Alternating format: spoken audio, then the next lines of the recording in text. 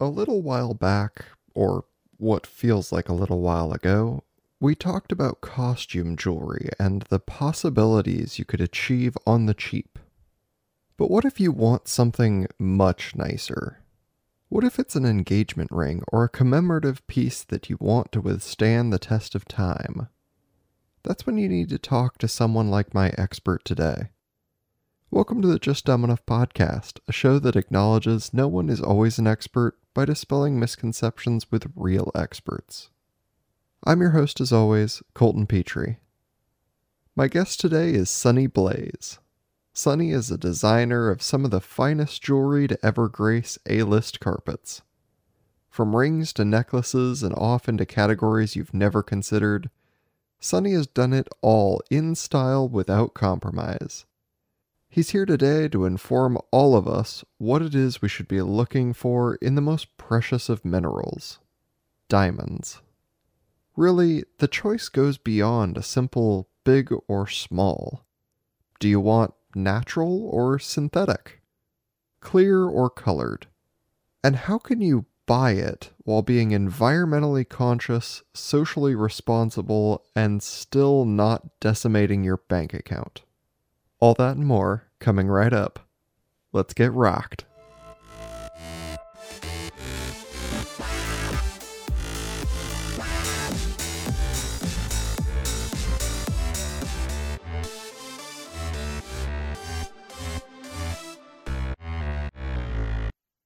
Welcome to the show, Sonny Blaze. Hey, thank you for having me, Colton, the one and only Colton Petrie. Hey, thanks for being on the show. I'm so excited to have you here. Why don't you kind of introduce yourself for the audience? Absolutely. Yeah, I'm Sonny Blaze. I'm a fine jewelry designer, 30 years experience in the fine jewelry industry. I'm a designer and gemologist here in Beverly Hills. I live in Los Angeles technically, but a lot of my clients are from the Beverly Hills area. Yeah, fantastic. So what got you into this? Like, where'd you get started? Well, that's kind of funny. It's an accident in a lot of ways, and like I always say, the way to success is to Forrest Gump your way through it. You stumble into things. It's up to you to take advantage of those opportunities or see them as opportunities. So rewind. Um, I'm from Eastern Colorado, farm country. Now, my dad is a sheep shearer. I sheared sheep in the weekends and summertime, so made me a fourth generation sheep shearer from a line of sheep shearing families. Our upbringing was farm country, heating up water on the stove to take baths and stuff, and we grew up very, poor, but we didn't see it as poor. We saw it as this is our lifestyle. Uh, but again, we always look for opportunity to move forward. When I had really long hair back in the day, and I wanted to be in a band, so I moved to Denver. I was in a band, and this is where my first big break, you should say, not musically. We did have a great band. We almost got going, but I actually needed a job, like most musicians. We need a job, and the my drummer said, "Hey, my mom owns or co-owns a fine jewelry repair shop. All you got to do is deliver jewelry to the mall." And I'm like, "Okay, that's for me. Hanging out with chicks at the mall. How bad could it be?" Well, fast forward 30 years later, I just fell in love with the jewelry industry. And that's where I got started accidentally, just looking for a job. And that's how I got into it. Yeah, I mean, that seems like probably quite the culture shock, even just to go from like where you lived to Denver was probably quite a change. Yeah, I was in a graduating class of nine in Bethune, Colorado, seven girls, two guys. And so our high school, our entire school was from kindergarten to high school was 99 students. And so we were literally the smallest school in Colorado. And going from there to Denver was one big shock, but I was kind of ready for it. I needed to get out of the small town. The bigger shock was in 2001, actually. My now wife, we were engaged, and I said, I really want to advance. I, at that point, had been in the industry for 10 years, and I said, I've been in the shop for a long time, but I want to become more experienced. So she said, let's go to New York. And so, uh, 2001. I find myself in Manhattan. So here I am looking around at New York City and thinking about growing up in Bethune, Colorado, population 183 or 185, whatever the last census was. And I'm like, there's literally more people on this subway car than in my entire hometown. So it was quite an adventure. But again, opened my eyes to opportunity. I'm like, wow, this is one of my favorite things to remember is the song "I Hope You Dance," because there's a lot of times in our lives when we see something happening and we're like, are we going to be bystanders or are we going to be involved in that? And there's when I was in New York, it was like, hey, listen, you know what? I can do this. They're just people just like me. Yes, uh, I've slept under a park bench with my entire family when we were traveling between jobs, you know. But at the end of the day, we're all human beings, and we start to see the inner soul of every other person. And I said, you know what, I can do this. And so my wife and I, just kind of tightened the belt and moved forward, and I became a gemologist, an expert in diamonds. And we'll get to the next chapter in a minute because I actually, being an artist, I was pursuing a career in expertise in diamonds. And so I became pretty good at it, but I knew that eventually that wasn't going to be my end career because I had an artistic soul and I was like, you know what? I'm not being very creative on the technical side of diamonds. So but yeah, that was the next big stop was New York City. So that's talk about culture shock. Yeah, quite. And what kind of, is there a lot of like training or is it mostly kind of working in the field to become like a gemologist and to work with fine jewelry? It's a combination actually, yeah, because traditionally a lot of diamond dealers and diamond specialists were in the Jewish community, Hasidic Jewish community, where you'd have people from Israel and other communities, people from Russia, places that had a lot of jewelry or diamond centric business lifestyles. So traditionally, you do get most of the training comes from your hands-on experience, but through the Gemological Institute of America, GIA, they actually developed these programs because they were the GIA, just to rewind again, actually created the standards that we all use globally. The D to Z color grading, for example, if you have a G color diamond, and then the flawless down to I3 internal clarity grading, all these standards of what we call the four C's, carat, clarity, color, and cut. These four C's were actually initially introduced by GIA way back when they needed to standardize the quality of a diamond in order to really improve the trust in the trade and improve consistencies and value of diamonds.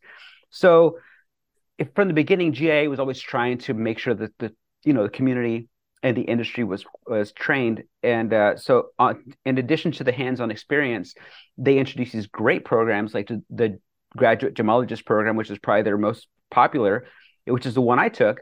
And that's where you get the most important and fundamental training for diamond expertise. And it sounds like, there's quite a lot of very technical things when you're talking about like the grade, the clarity, the color. Is it kind of a simple, like, I had heard you say a couple of letters in there. Is it fairly simple to understand, or do you see most people get washed out in the terminology? Yeah, people get really a little confused with it because it does get very technical. And since as far back as I can remember, the bottom line is working with someone you trust, because the industry has developed a lot of standards which people can follow.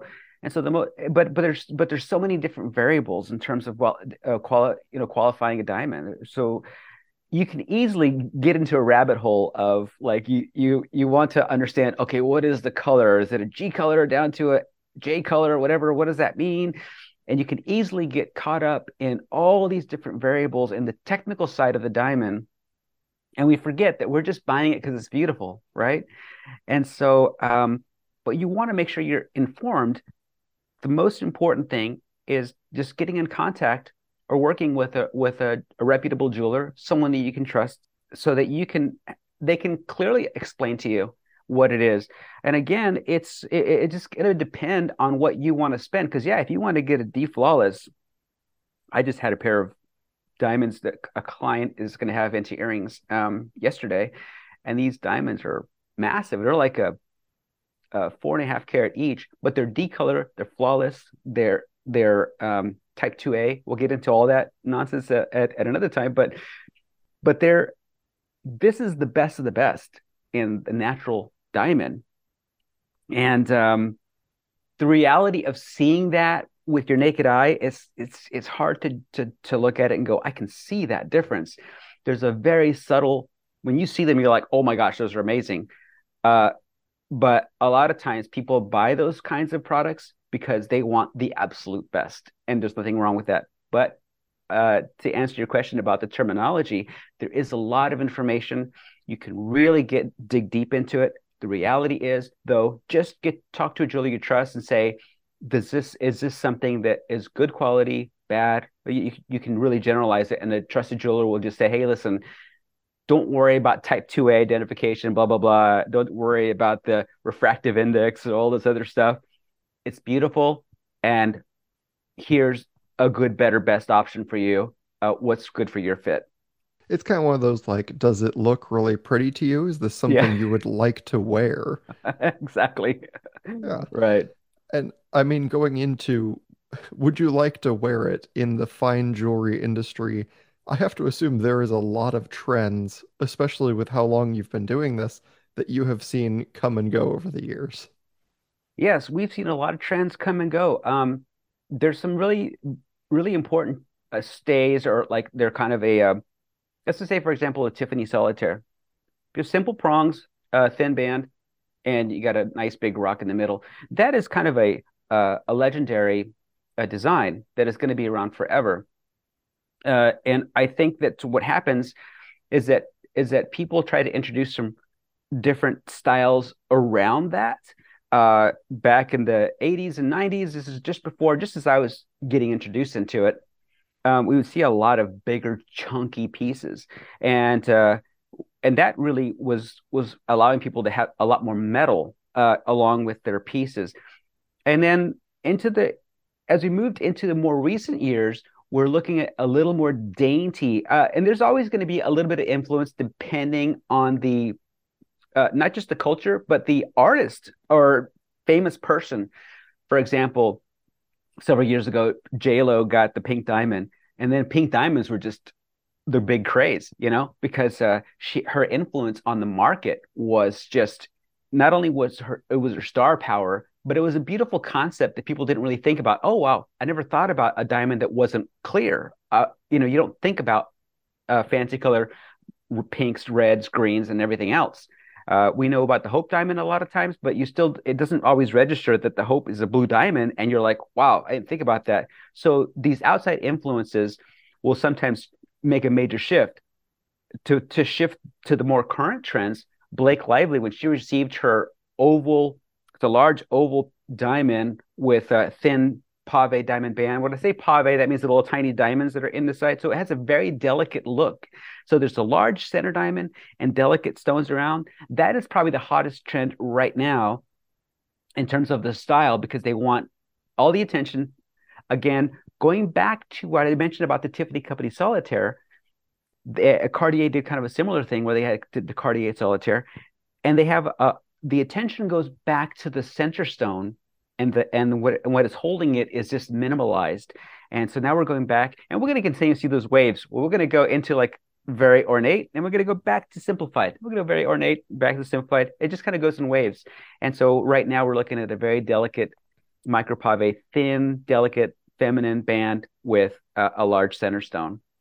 I mean, it's interesting, even someone like myself, where I have, no roots of any kind in the fine jewelry field at all. I remember like a decade ago, there were commercials just every every channel, every time of the day, where you would see like, chocolate diamonds, and that Yes. was the thing. And I'm like, I haven't heard of a chocolate diamond in a decade. Yep. Yep. And there was a big push for that because again, what they wanted to do is, and rightfully so, we're always looking for something that's new and fresh. So when the pink diamonds came out, all of a sudden there was awareness of, oh wow, there's diamonds other than clear.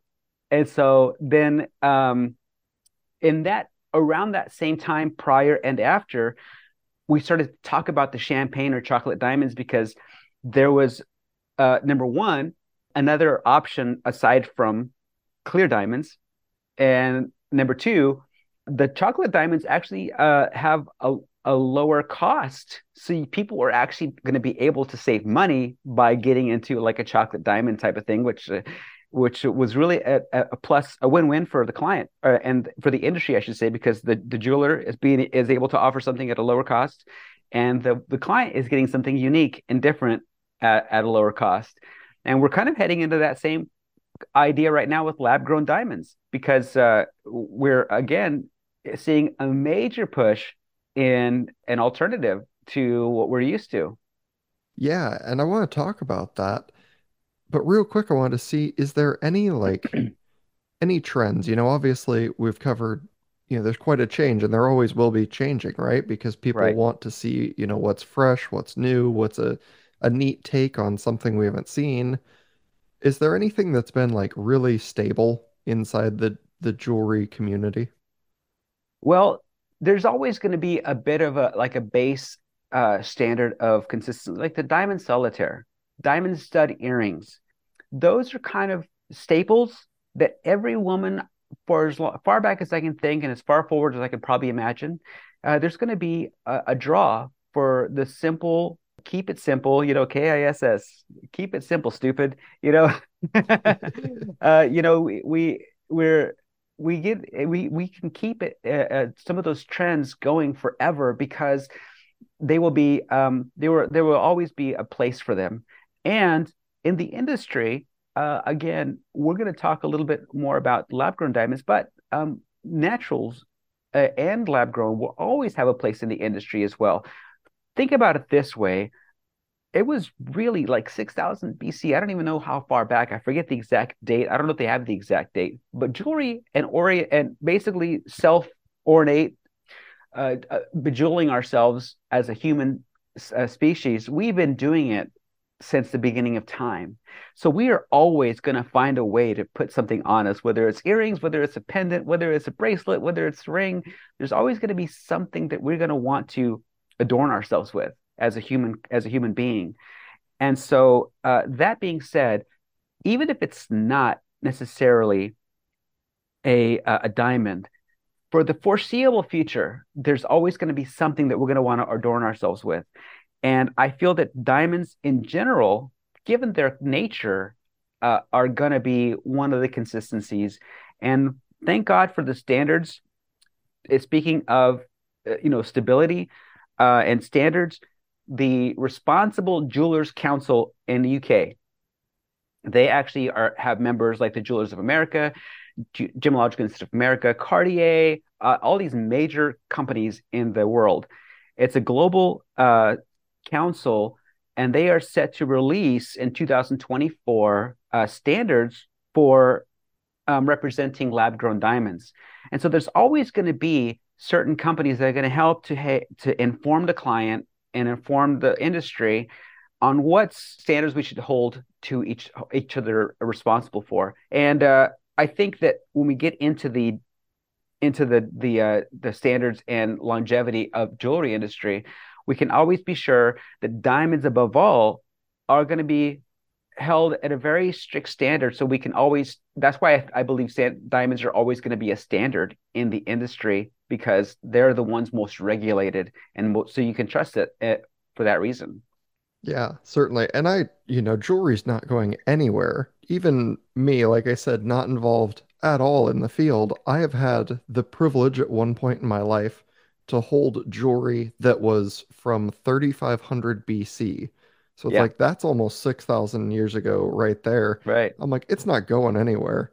Yep. But we do get to see these really fascinating advances like a lab-grown diamond, which I assume is something that we can now just kind of like synthesize, diamond. hmm And it's a really right now we're in a win-win situation with the industry. Again, kind of like we saw with for a brief period, of course, of chocolate diamonds, but now we're in a much more uh, sustainable win-win situation because think about it this way, is now you're getting a diamond, so the sentimental value of giving your engagement person or a gift or gifting yourself something that is a real diamond and you have the sentimental value there. Now you can offer that at a much lower cost uh, because it's a lab grown diamond. And I know this gets a little bit, the waters get a little murky here because yes, you're getting a low cost product and the jeweler is actually making some money on it too because they're getting it at a low cost so they can actually make a little profit on it. Whereas natural diamonds is very tight margin. When companies started selling like crazy online, probably a decade ago, it became very challenging for your normal brick and mortar stores to compete because all of a sudden the price of the diamond started to get squeezed. So you're paying very high prices for something you can sell for just a little bit over. So in terms of the jewelry industry, there was getting a lot of squeeze from online retailers of natural diamonds. Now with lab grown, you're getting a low cost product uh, that you can sell for a reasonable price, and so clients are really thrilled to get a really great price on a piece, and they're getting a real diamond, and the jewelry industry is making a little bit of a profit on it. So that's great. It's a win-win. But we'll talk a little bit more about the future of that. Well, yeah, and if I mean somebody like me or, the random person off the street came in and you handed them one of each, like a natural diamond cut out of the earth and a lab-grown diamond, would we be able to tell the difference? There's no way. There's no way to tell without special equipment. That's the bottom line. With a magnification, now, again, the technology keeps improving. So every day we see some improvements and changes. Right now, we're getting almost to. I don't like to use the word perfection because that's just that's always a subjective term to use. But the laboratory process is really reaching a perfection, which is kind of a good thing and a bad thing because some of the imperfections we see in diamonds help us to identify their authenticity.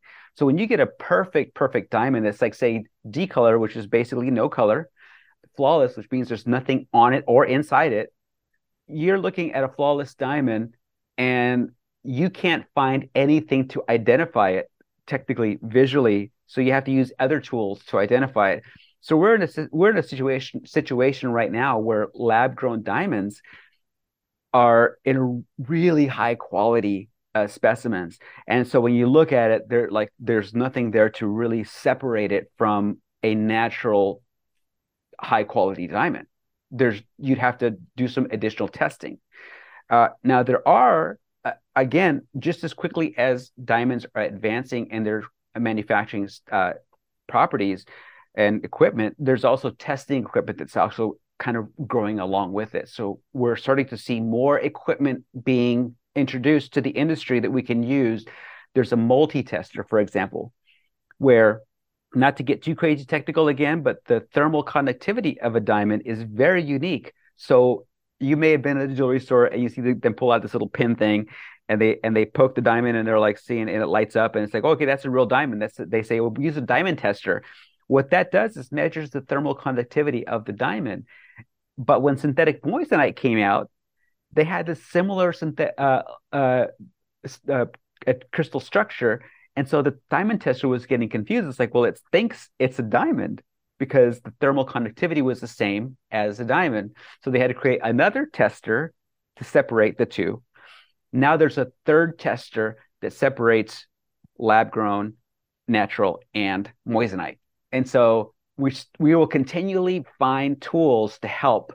Uh, I know it's a long answer to your question, but the you can't tell from putting them side by side, looking at it with your eye, even under magnification, it's very tricky to see. But there are definitely a lot of tools that you can use. And again, it comes back to your trusted jeweler. Um, just so you know, the Federal Trade Commission does have standards for anybody in the U.S. in particular to identify and disclose So you can't, if you go to a jeweler and they say, well, this one's not certified, you don't worry about that nonsense, blah, blah, blah. I probably wouldn't trust that guy because you don't know what you're getting. Uh, Usually, in any significant size diamond, when I say significant size, anything over half a carat, um, particularly in the 1 carat, 2 carat range, it's going to have a laser inscription, which is super tiny on the diamond itself, which identifies it as lab grown, or it'll identify it as with a certified number. Um, and that's what I would strongly recommend to make sure that your diamond is certified and identified before you purchase it, especially if you're going to be spending anything above, like, say, $5,000 or any really price that you're looking at something significant for you. If a $2,000 purchase is significant for you, which it is for me sometimes, is you want to make sure you have all the answers. It's totally okay for you to ask the jeweler, hey, listen, is that one certified? I want to make sure I buy something certified, even at that price range. Definitely, you can request something certified, so that it's been identified. So that way, you don't have to go through the whole practice of, okay, now I got to test it. Now I got to figure out what it is. If it's certified, you're golden. It's definitely one of those like technology advances because it must, where you're like, Yes, we didn't have a need for this technology to differentiate, diamonds, moissanite, and lab grown before because they weren't around. right. And you're like, oh, great. Well, now we have them. We got to figure something out. Well, I want to chime in on something interesting about the timeline because the lab grown diamonds aren't really all that new. Actually, it was way back. The synthetic synthesizing process started way back at the turn of the last century, in 1900 or so. And the biggest challenge is getting a good quality diamond. And so there was a couple of things. They couldn't make them big enough to be really usable. The technology advanced. They finally got into a really good rhythm. Really, it was probably about 20 years ago where they were making some pretty good size and good quality lab grown diamonds. However, the the industry wasn't really taking to it. They're like, well, those are lab grown. They're synthetics. They're not really, and they are real diamonds, but people wanted the thing out of the ground. And I'll explain in a couple of minutes why. Number one is the technology was there, but the industry wasn't really embracing it. Think about it this way: if you were able to take a dinosaur bone, now let's just suspend reality like Jurassic Park for a second, okay? We're gonna suspend reality. You could take a a dinosaur bone, and make a synthetic version of it. Just take the DNA of something from a billion years ago, and just rebuild a bone that looks, feels, and literally has the same chemical or DNA structure as a dinosaur bone. Okay. And you make 1,000 of them. Let's say you can print one, you can make one every once a week. So now you've got like 1,000 of these bones, and you put them all in these museums, and you tell people that it's a real dinosaur bone. It was just rebuilt through a synthesized process. Now, take the one bone that was actually found in the ground from a billion years ago, and you put that one in a museum.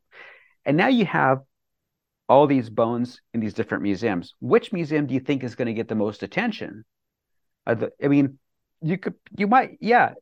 If you can't go to the one museum that has the bone that was a billion years old, you go to the other one to see, hey, I can see exactly what it was like. I can see it. I know that I can actually even study it. But it's still not, even though it is a real bone, it's still not the one that came out of the ground. And that's the big difference between lab grown and natural diamond. Yes, it is real, chemically, optically, physically. It's just, it doesn't have the same mystique about it because it didn't come out of the ground from a billion years ago. It just, somebody made it last week. And so that's where the big challenge was early on. But now that it's shifting, because COVID, for example, had a major impact on, as we all know, economically. We had to rethink how we spend our money. And we're like, well, we still want to buy diamonds, but we can't afford them, right? Um, people don't know this, but the the war in Ukraine actually put us in a position with Russia that caused a lot of issues. 30% of the diamonds that America was consuming were coming from Russia. So, of course, President Biden banned those diamonds and said we're no longer going to receive those. So that actually caused some strain on the natural diamond industry. So all these imports. And so now, so there was a lot of, again, a win-win. We're not going to support Russia. We're not going to, we don't want to buy these diamonds that are coming out of the ground where people are like fighting civil wars and kids are digging them up and there's inhumane, environments that they're working in. So we're going to buy these lab grown diamonds that are sustainable. They're more friendly to the environment, and they're more friendly to the people that are developing them, and they're a much lower cost. It's a win-win. So it just there's so many different variables that will impact where we are now, and so that's why we're now seeing a spike because there's a lot of positivity behind lab grown diamonds. Yeah, it's very much trying to balance, having this enormous history of this billion-year-old diamond that you dug out of the earth with its present history of like, where did this come from? Is it ethical to own this thing? Right. Versus like, oh, it's not old because it was just made in a lab, but it's also very pretty and there's no like stigma on it. Yep. Yep. Now the thing about um, I want to talk a little bit about the stigma on it, but more importantly, the stigma on the natural diamonds. And it's a very challenging thing. I love the movie Blood Diamonds with Leonardo DiCaprio because it's very true, very honest. But I do want to caution the audience too about looking into that film in terms of in a broad scope. I wouldn't paint the industry with with such a broad swipe here because first of all, that in Sierra Leone back in the mid '90s, that was really happening. There was a lot of civil war unrest and abuse of the industry, and that still exists in the world, but to that degree, not so much. There's a lot of things that have been put in place actually to help curb a lot of those things that were going on. So people might think, "Oh gosh, I saw blood diamonds," and yeah, the industry is like that everywhere. You go to Canada, wherever you go, they're mining diamonds, and these little kids are digging them up, and all this other stuff, and people are getting their hands cut off, and blah blah blah. It's not happening everywhere, nowhere even close. Uh, there are some of those African countries, like in the Congo or the some of those Botswana, some of these countries that do have some kind of marginal behavior, but we've introduced. I say we because I'm in the industry, but not me personally. We, Sonny Blaze, and the rest of the industry, introduced several years ago was the Kimberley process, which is basically a way for countries to be held accountable. Say, hey, listen, did you fund a civil war with these diamonds? And they have to literally certify, no, we have not. And so they, okay, now you can trade them in the U.S. So the vast majority, by far, of the diamonds that come into the U.S. are conflict free. If you were to go to Africa and go to like Botswana and buy a diamond in a shop there, you would maybe be a little bit more concerned about maybe the history behind it. Where did it come from? Did it fund some industry that was supporting in conflict or civil war? So we think about number one, the political side of it, but we can rest assured that the natural diamonds in the U.S.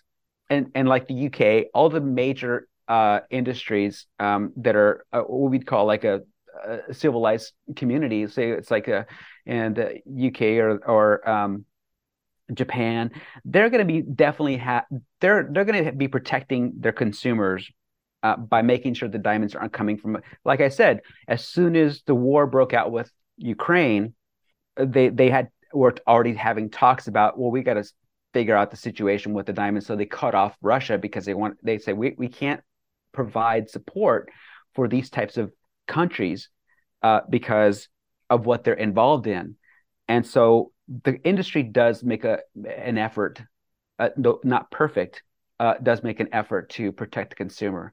And speaking of children, this is also very difficult situation, and I know firsthand. As when I was a kid, I'd go help my parents out on the farm and working, we're shearing sheep and all this other stuff at a young age, and so for me, it was kind of normal life.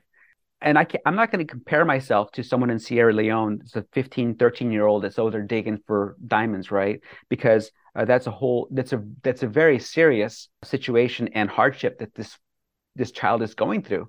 They're in really bad, they're in really bad home life, but they will not eat if they don't find diamonds. That's the truth. And then some countries, there's no other industry for them. They can't just quit their mining job and go work at Subway. It's just not there.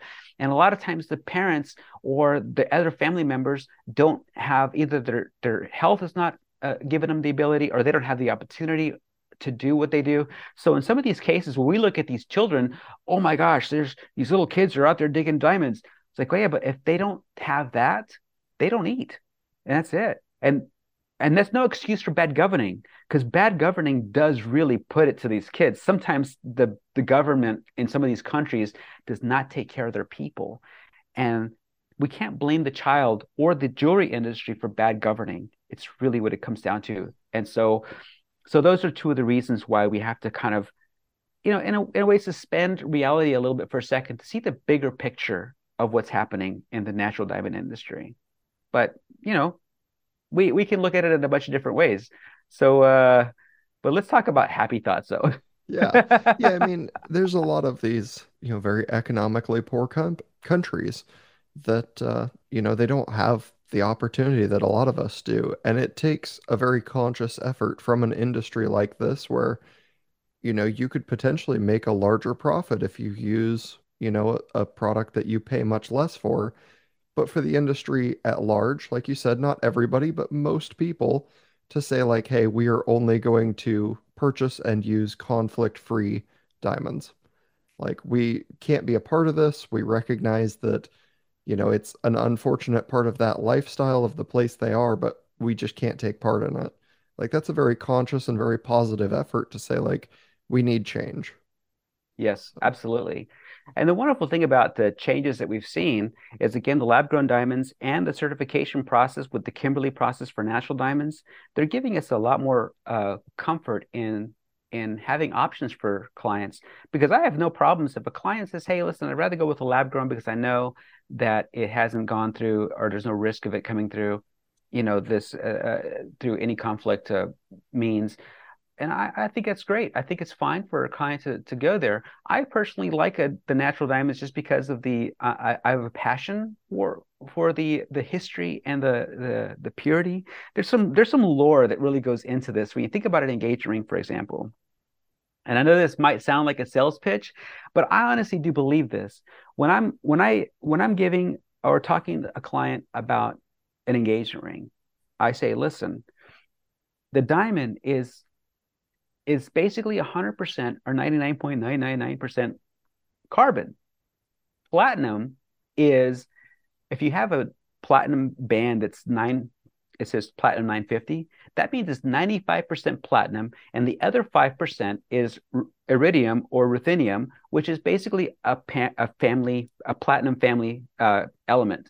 So that is used as a hardener to help, keep the ring from bending too much, because platinum is fairly malleable. So when you're talking about, basically you're wearing a ring that's three elements: carbon, crystallized carbon, platinum, and ruthenium. That's it. That is almost as pure as you can get in a product. If you're talking about a 14 karat ring, that's only 54.5% gold. The rest of it is different alloys and metals. If you're talking about a sapphire, it's corundum, which is going to be a few different elements combined to make a sapphire. So when you think about the purity of your love and the purity of what this symbolizes, that's why I always lean towards the diamond platinum solitaire, because it's as pure as you can get as a symbol of your purity. And again, that's only if you're kind of really romantic about the whole thing.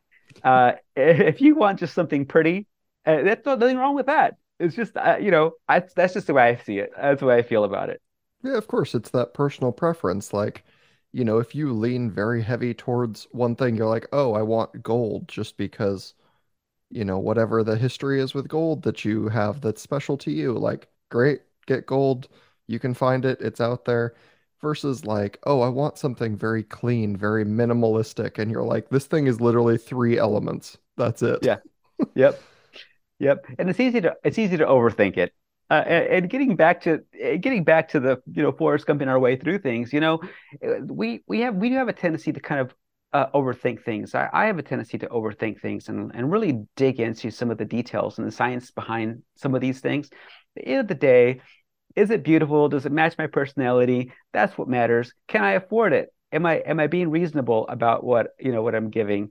Because there's a lot of things that we can really overlook. I mean, again, it's about a symbolizing. If you're giving a gift or you're gifting yourself, you want something that really you want to honor and love for a long time. So we need to think about the durability and something that really is beautiful. And that's why diamonds a lot of times really just fit the bill because they're durable, they're beautiful, and they really just are gonna stand the test of time in most cases. Well, the diamond itself, I should say, will always stand the test of time. The design, for most part, a lot of them are pretty timeless. But every now and then, I had long hair back in the 80s, and if it was some of these fashion trends with the big poofy hair, you're kind of like, well, maybe I'm glad that went by. Yeah. Because if imagine if it was permanent, I'd be here with the big poofy hair right now. Like, yeah, I would just don't worry about my hair. I got Aquanet from head to toe right now. So Yeah, absolutely. And there's this timeless aspect not only to the material, but the way we viewed it, where we're like, oh, your diamond engagement ring, your wedding ring, whatever it is, like that is kind of the standard where we're like, hey, this is what most people use, I guess, to generalize to say like this is what you buy for your wedding ring. Is there a difference? Because I know there was always the old saying, and I don't even know the month standard where they were like, oh, 1, 2, 3 months of your salary, whatever it was, to buy the ring. Would you notice that difference between like a natural diamond and a lab grown because of the price difference of a lab grown? Would you like visibly see how much bigger it is? absolutely, that is one of the biggest issues right now. I don't want to say issue. It's one of the biggest factors because again, it's a good thing. Uh, Clients are getting much bigger diamonds for the price of and I jotted down the stat here somewhere, but I don't think I have it in front of me at the moment. But basically, what we're looking at is probably a 1 carat diamond is comparable to maybe a 4 carat lab grown or 5 carat lab grown. So the sizes are like this and this. It's like really noticeable difference for the same price. Now, in terms of pricing, the standard of 3 months salary or that kind of thing, that's going to be up to the individual. The industry, really would like to keep people on that trend. And here's the reason why. And again, I don't want to sound like I'm selling the idea, but this is really one of the things I truly believed I truly believe still when I was talking to clients about engagement rings. One guy came in and he was like, well, it's so small. I don't want to spend more than like 2 or 3 grand. It's like, okay, that's fair enough. I get it. You want to spend it. Let me just ask you this. How much was your truck? He's like, well, it's like $45,000. It's like, well, are you going to have that truck in 10 years still? Are you gonna buy another one? I mean, what about your TV at the time? Big screen TVs were probably like 3 grand. Are you going to have that same TV in 5 years? Or let's say, what about let's say your house? Yeah, you're going to spend like $1 million on a house, but is that house going to be standing in 200 years? So there's all these different products that we just dump money into, even though they don't have the longevity. A diamond is going to really be around for centuries. because it's so the band itself may eventually wear down, but the diamond itself is not going to really ever go anywhere unless you really hammer it with destroy it with a hammer. It's probably going to maintain its same quality and shape and everything else for hundreds of years. But there's still this psychology, and the guy was like, well, yeah, but I need my truck and TV, I can watch it. The diamond is just kind of just a little thing. I said, but you know what? The thing is that she doesn't see it that way. And more importantly, what it symbolizes, what is she worth to you? Because at the end of the day, you're making the most significant statement. It should be anyway. I want to marry you. You're making the most significant statement in your life. And so you want that to be one of the most significant purchases to represent that. In my book, again, that's a romanticized version of why I think it's important. And that's also why lab grown diamonds are still going to have a lot of value because it's what it symbolizes that matters and the longevity that you're going to have with the product. So at the end of the day, you have to decide, hey, listen, what am I willing to spend to make a statement like this? And yeah, just it's hard to push somebody into a major purchase like this. So you kind of have to be comfortable with it yourself. Of course, and it's extremely romantic, the thought of being like, I want our love to be symbolized by this diamond that is going to be, nearly eternal. Like, I want Hmm. that same thing for us. I want us to be in love forever. And that's extremely romantic. So I absolutely understand the idea. Like, I wouldn't argue any of that at all. I think it's great, but it's also very much like, you know, what is you? Like you said, what really draws you in? Does it need to be absolutely flawless? Does it need to be crystal clear? Or do you want something that's a different color? Are you, would you prefer a ton of smaller ones that kind of ring the entire ring? Or do you want like one big stone? It's very personal, I guess, these decisions, and it kind of, like you said, you have to trust the person helping you, where you're like, hey, I have no idea what I'm looking for. Please help me. Hmm. Absolutely. And I think it's always great to find a good jeweler in your area or someone that you can trust and have a conversation with them because most retailers are going to really they want you to be happy. And so they're going to do whatever they can to make sure that you fully understand and know what you're getting into because the last thing they want is to feed you a line and then have you come back a month later being all angry. It's like, I can't believe what I got. Right? They want you to be happy and forever. And so they want you to be informed. And so it's important to find a trustworthy, conversational place where you can literally sit down and have a conversation and say, listen, okay, tell me a little bit more about what I'm getting into here and why. Because it is a very important purchase. When I'm talking more about engagement rings, but in most products, it's any fine jewelry is usually a significant purchase. It's an important gift because we're talking in the thousands when you're talking fine jewelry. If it's costume jewelry, then it's just something you're buying for yourself or something you're buying as a gift to symbolize a birthday or something special, but not necessarily a high value of significance. And so, just to clarify, when I'm talking fine jewelry, I'm talking usually pieces that are made within precious metals like silver, gold, platinum, and precious stones such as diamonds, sapphires, rubies, etc. When I'm talking costume jewelry, we're talking about something that's gold plated or something that's like just a chrome plated and it's got like rhinestones in it or something like that or glass stones. And they look beautiful. Again, technology is really coming up where you're seeing some really beautiful costume jewelry pieces. And there's nothing wrong with those. It's just that, again, it just a matter what you're comfortable with and how important is it for you to make a statement with that piece as well. When someone, because the biggest difference between costume and fine jewelry is going to be the longevity. Because if you have something that's chrome plated or something that's like made out of plated gold, eventually it will wear. The glass beads are going to get scratched up. They're going to break. They're going to scuff. They're going to be dull within months. And so they're going to change color.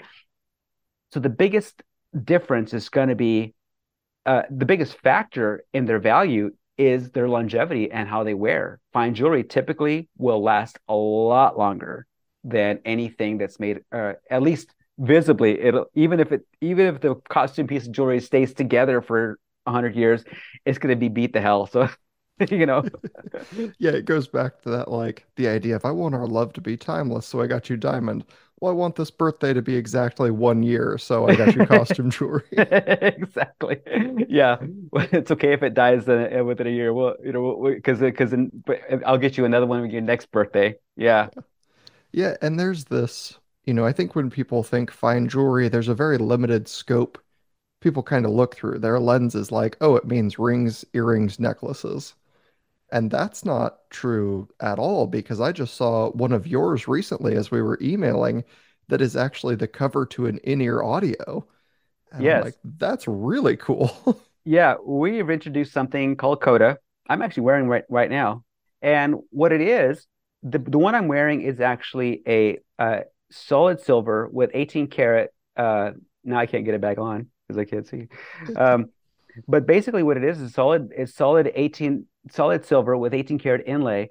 And what we've done, we've taken these ultimate ear in-ear monitors, which are used by everyone from Taylor Swift on down. These are top end in-ear monitors for stage performers, primarily musicians and singers, but they are used also in studios and other places. And years ago, we're going back now to 2015 or so. I was like, hey, why are they putting again? They're putting like little rhinestones or different color things there. Why don't they put the diamonds or something special on there? And so I finally connected with Ultimate Ears Pro, and I said, well, let's do something special. And so we developed the first and only interchangeable faceplate on a top tier monitor, and we've also introduced diamonds and precious metal, which was really not really done before. And so now, again, talking about it's got to match you, right?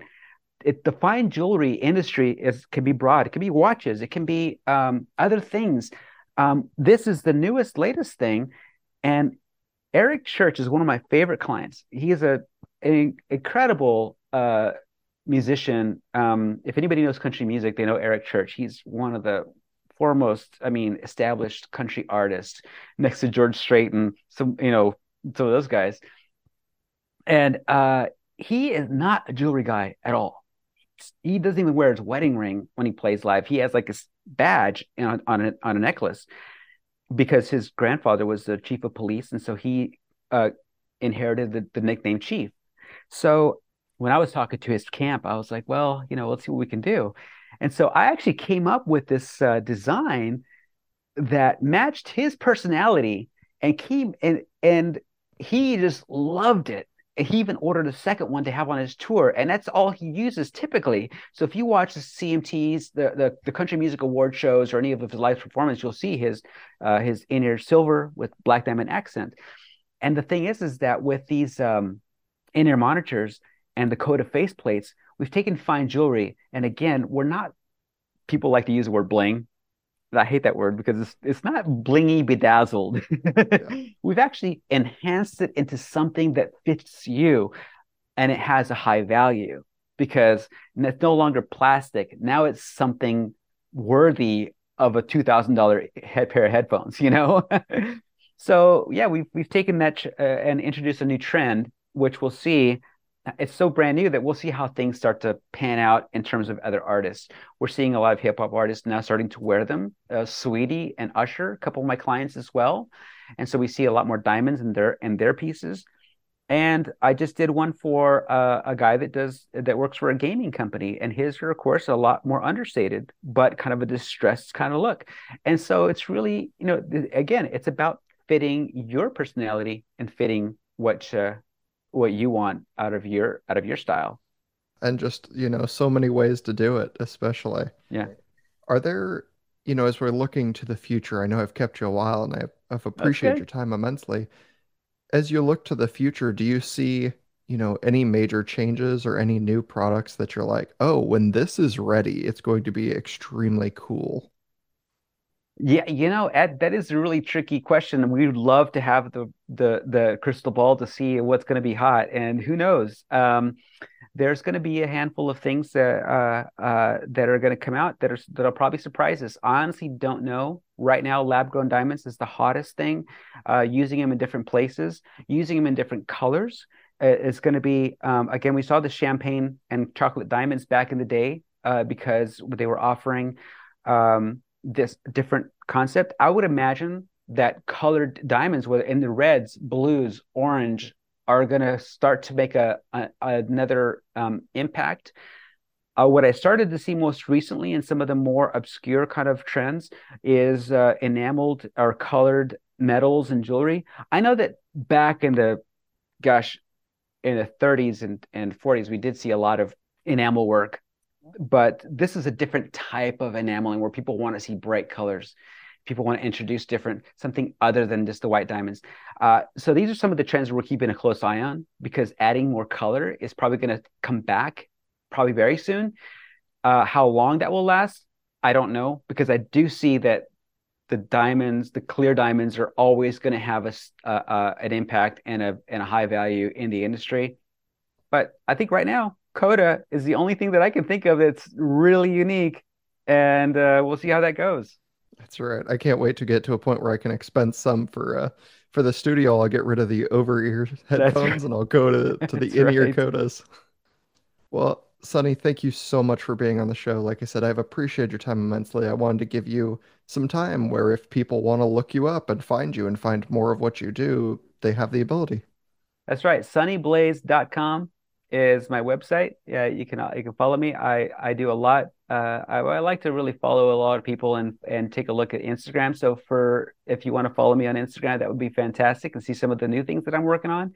And I want to just say that yes, it's like when in our lives we are always faced with this kind of sum up my career.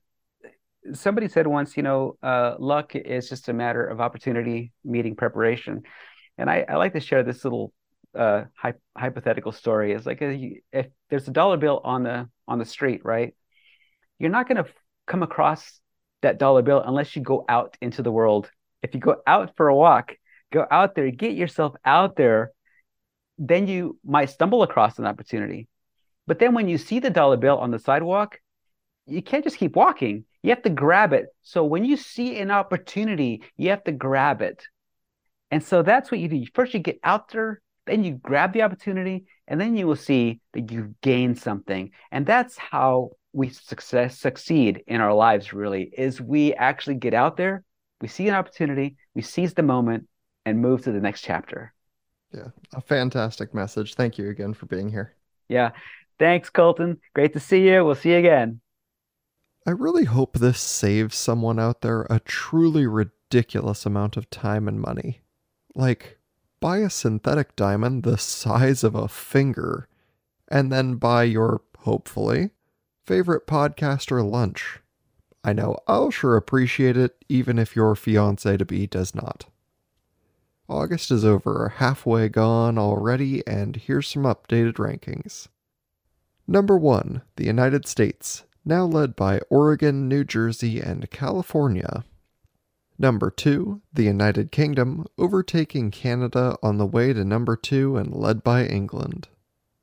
Number 3, Hong Kong, showing up in a big way all of a sudden. Welcome to the top 3, HK. Number 4, Ontario, Canada. And number 5, Australia, barely holding on to a top spot, all thanks to Queensland. That's it for this week. Have a great week, and I'll see you all back here for the next episode.